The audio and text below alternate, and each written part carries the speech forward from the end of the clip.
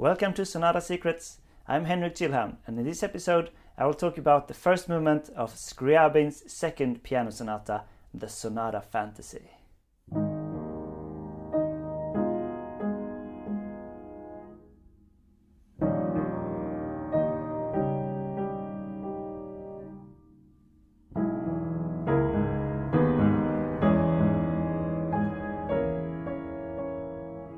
So, Alexander Scriabin wrote 10 piano sonatas, and this is probably the most performed, together with the fourth. And the reason for the fantasy part of the title is that it's slightly freer than a proper sonata, even if it has a sonata form as a foundation. Especially the second subject group feels very free and improvisational, and Scriabin himself actually provided a short programmatic conception of the piece. The first part evokes the calm of a night by the seashore in the south. In the development we hear the somber agitation of the depth. The section in E major represents the tender moonlight which comes after the first dark of the night. And when you think about the whole sonata with the two movements, it actually has some similarities with Beethoven's Moonlight Sonata. They both have a slow first movement with this somber atmosphere, and also a fast last movement with a lot of note that just keeps on coming. And a special thank you and shout out to my Patreon sponsor John Neerman for this episode. So there are basically two sides to this music. One is a firm and a hard statement, kind of a gripping character that's present for the first part and also in the middle a lot. And then the other side is the complete opposite of that, a soft and very free, kind of floating, improvisational melody. And these two sides say completely opposite things, but they're both so cool in the way they say them. So if we look at the large-scale structure already, we can see that these two sides are both present in the piece at different times. Okay, so in the beginning we start with this firm motif. So it's actually two things. The left hand has this rising fifth. This is a typical Scriabin thing. He has it in a lot of his music. Ba-bam, ba-bam in the bass. And then the right hand plays kind of the opposite, the falling fifth. So this like inverted fanfare thing with the triplets.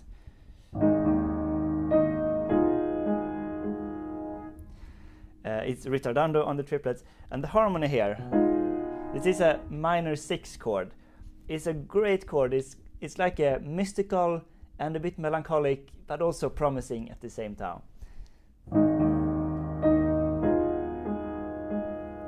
And it's halted, and then we try again. So the same motif but a different harmony. This is like a D sharp dominant chord feeling. So harmonically we're in G sharp minor, but it doesn't really feel like that with the first chord, because it's a minor 6 chord. So already we're in Scriabin space of this kind of unclear tonality. But here we get a dominant feeling, at least. But it's halted again. And now for the third statement, we get some of this marching that's going to come later in the piece. We see a hint of it here.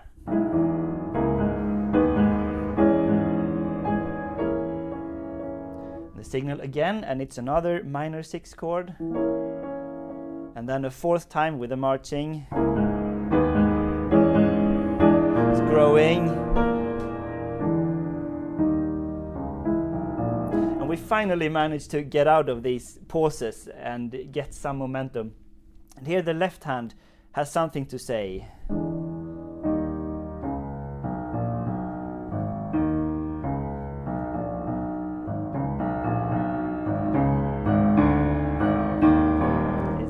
These intervals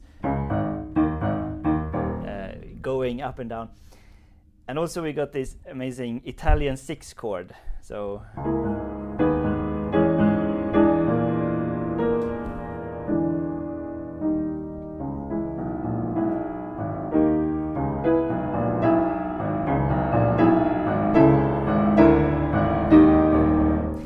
it really grows here.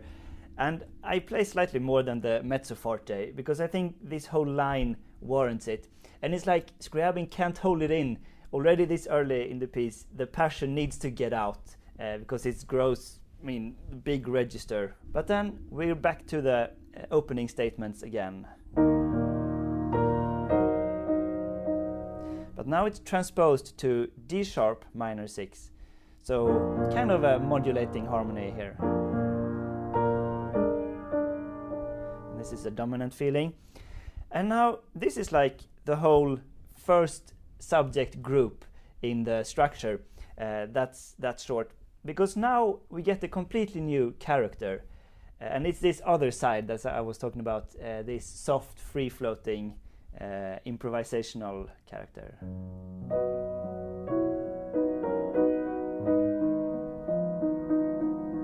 But this is the signal, though. Now it's an octave, but it's still the triplet. So it's the material from the first subject, but in this new character that is something different. And just what makes it different? Well, it's pianissimo, so soft, and then the left hand plays arpeggios, but they're tied over the bar lines, so it's not on the beat, so it's... So he kind of suspends the beats, and also with the right hand, it's not clear rhythmically, because it's like a big triplet.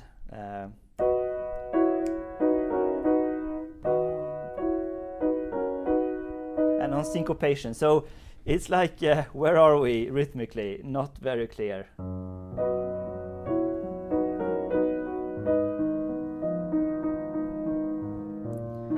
Minor,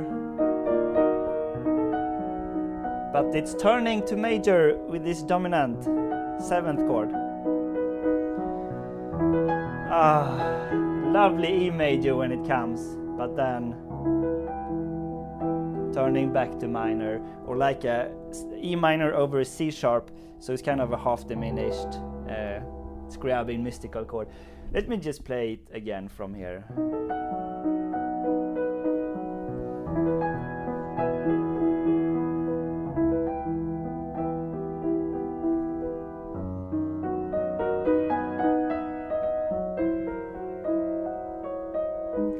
So here we get this kind of a stable chord. This is a B major with an F sharp in the bass, so it's like a dominant 6/4 chord. We're kind of expecting B major.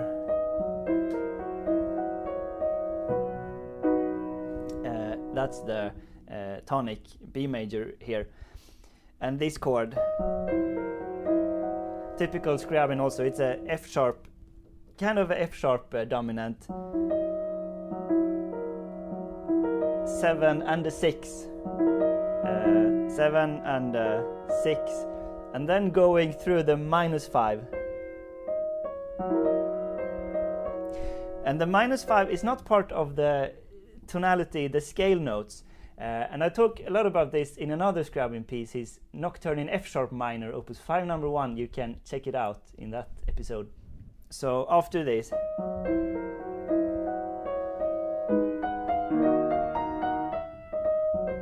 again, and here almost get to B major. This is a B major sus4, so we expect that would be a resolution to resolve the sus4 to a B major, but Scriabin resolves it another way, so we don't get it.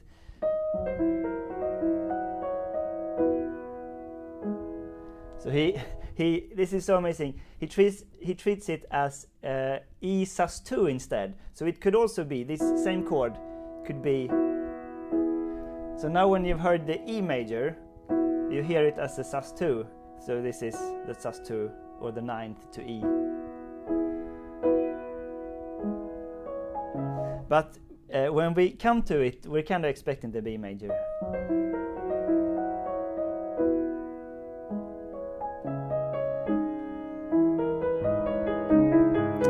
It's so amazing, this music, and I'm not going to talk so much in detail now for this section. I'm just going to play it, but listen for how this character, the melody line just develops and unfolds as you would kind of improvise it, and it's really breathing, like in and out and up and down. And then the left hand just plays these supporting notes, one or two notes or sometimes a chord.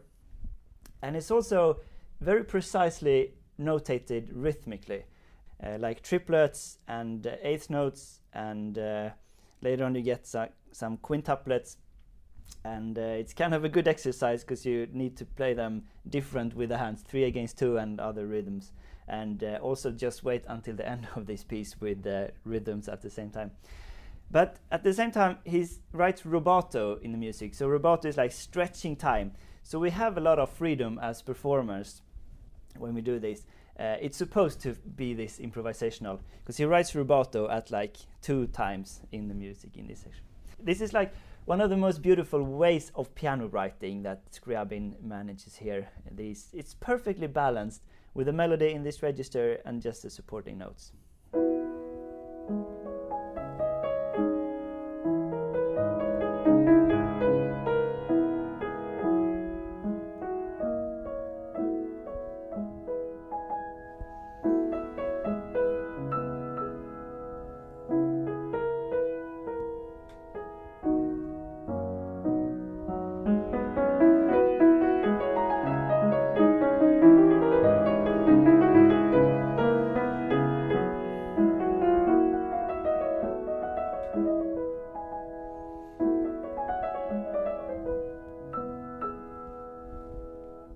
Here we get a little bit of a pause, and then we get a slightly more firm statement, espressivo.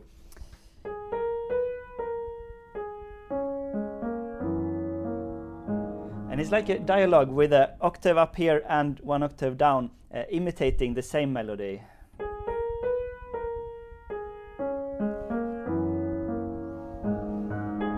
Again.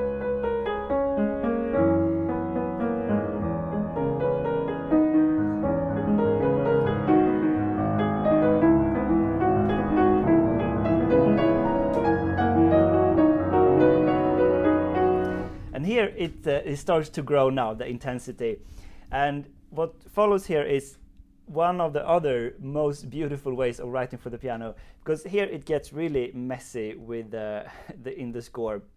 So it's another way. Now it's not so sparse as before. Now it's a lot of notes, like chord notes that are sprinkled as glitter. It's really sparkling, this place, what comes here. So we have the melody like in the middle, and the left hand plays bass and some arpeggio and accompaniment. So the melody is this.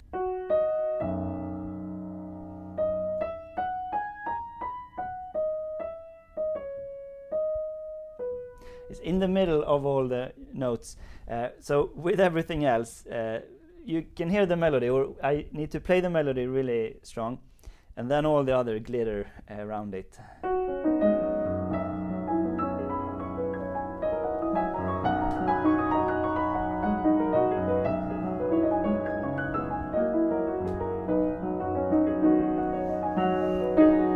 Now the melody comes 1 octave lower, so played with the left hand mostly.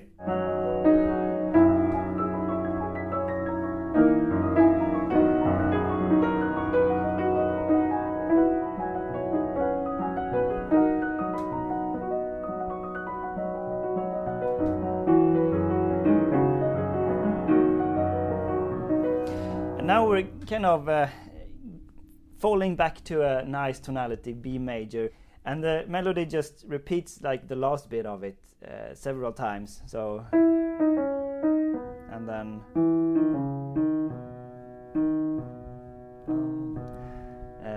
closing on that lovely B major. So.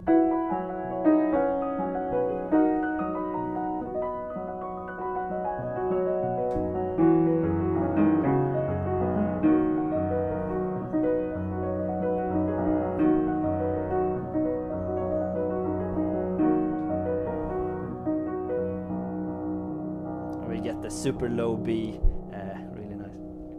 Now this isn't a typical sonata form, because the first subject group is quite short, and then the second subject group is spread out over this long improvisational section.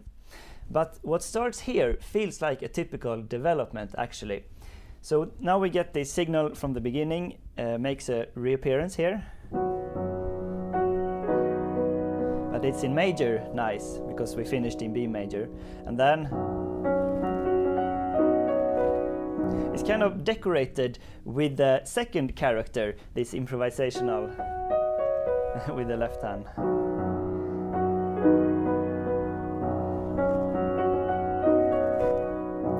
Then going for the mediant D major.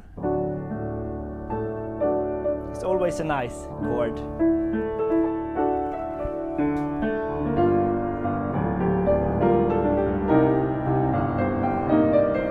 And now starts some growing, building up, and we get the signal in the left hand in the deep registers, and we get like a marching starting to come here. And also the melody plays some statements that are kind of imitating, so it's the same melody, but it's spread out on a big register, so it's hard to hear it as a melody, but it's there as kind of a signal.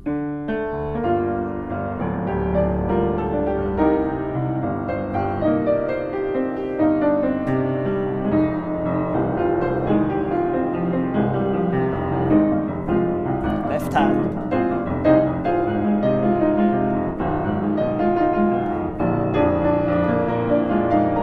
And here we get a really clear juxtaposition of the two characters. So it grows into this really loud, fortissimo, angry statement.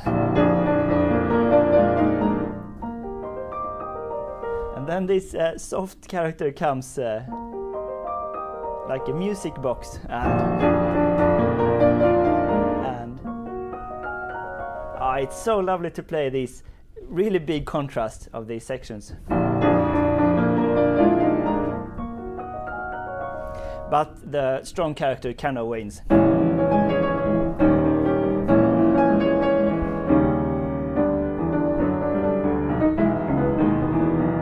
And here we get the proper marching.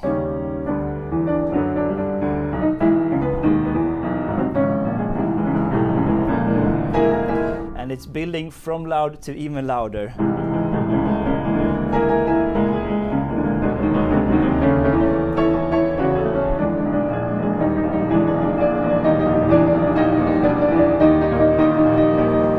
Until we get to an oscillation between a dominant and a lovely French sixth chord and German sixth chord.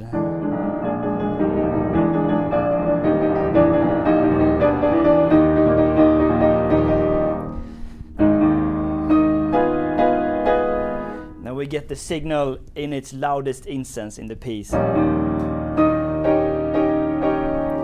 two times. And here again it deviates from normal sonata form, because if it was a sonata, a proper sonata, we would expect a recapitulation here after the development. And then the recapitulation is the first subject group for like a full repetition of it. But we only get these two signals.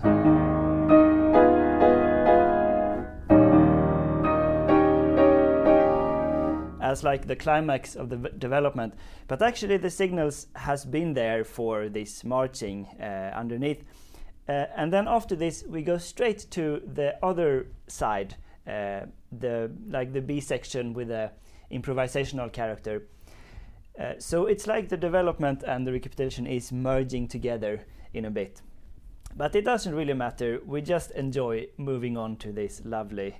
But it comes as a surprise here after the big outburst. And like a long pause, and then pianissimo.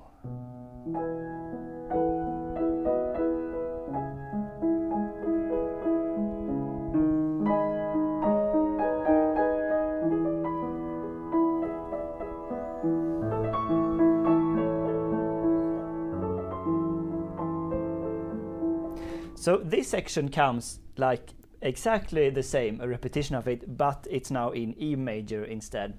And there's just some cosmetic changes in the accompaniment. It's slightly more busy, more energy underneath to give it something of a new, fresh character. So like when we get here.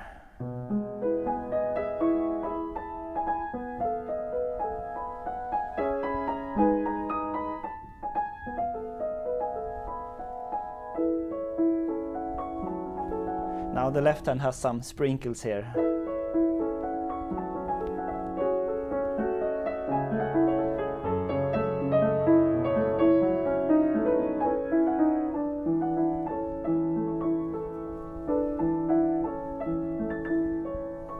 And here it's more busy in a way underneath here. You remember in the first part it was mostly supporting notes, now it's more moving.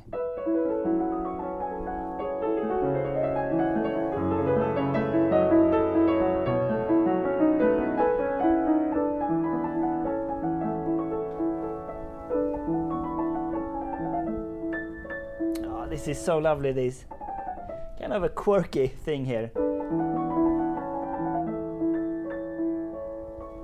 And now start the building.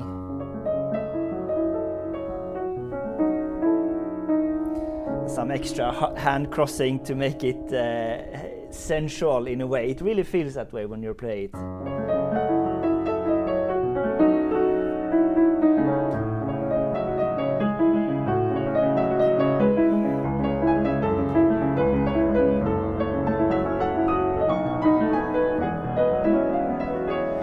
Ready for the glitter.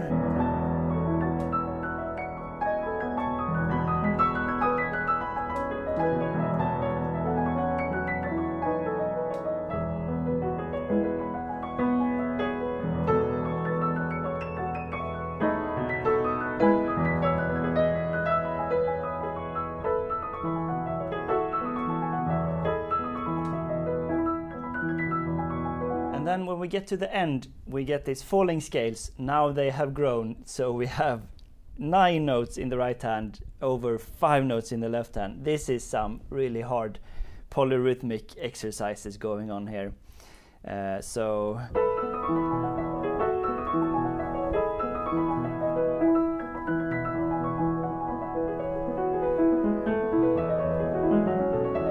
12 over 5.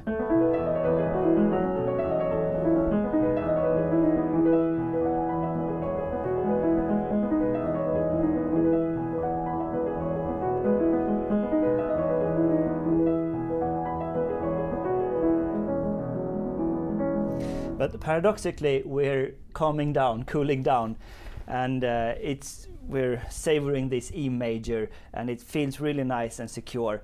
As long as you can get to play all these notes super soft and just let them, fly in the wind above the melody.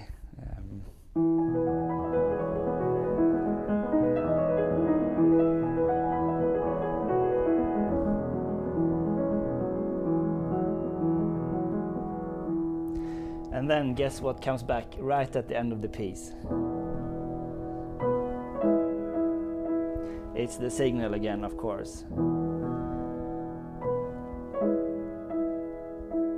But in a major sixth. This is such a great movement. And I think you can really see how the moonlight touches the surface of the sea in like small waves that Scriabin was telling about as a conception of the piece. And also I think it works on its own. You don't have to play the second movement.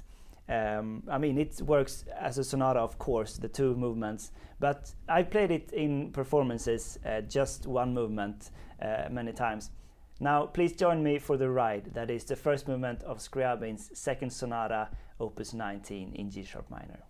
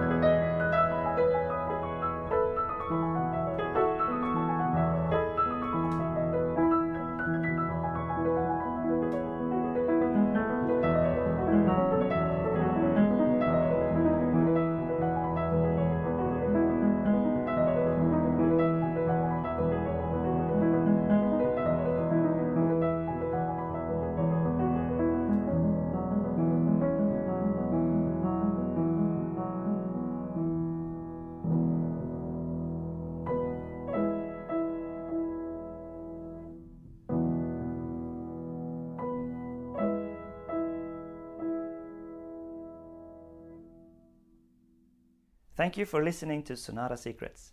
Check out my premium subscription model at Patreon at patreon.com/sonatasecrets.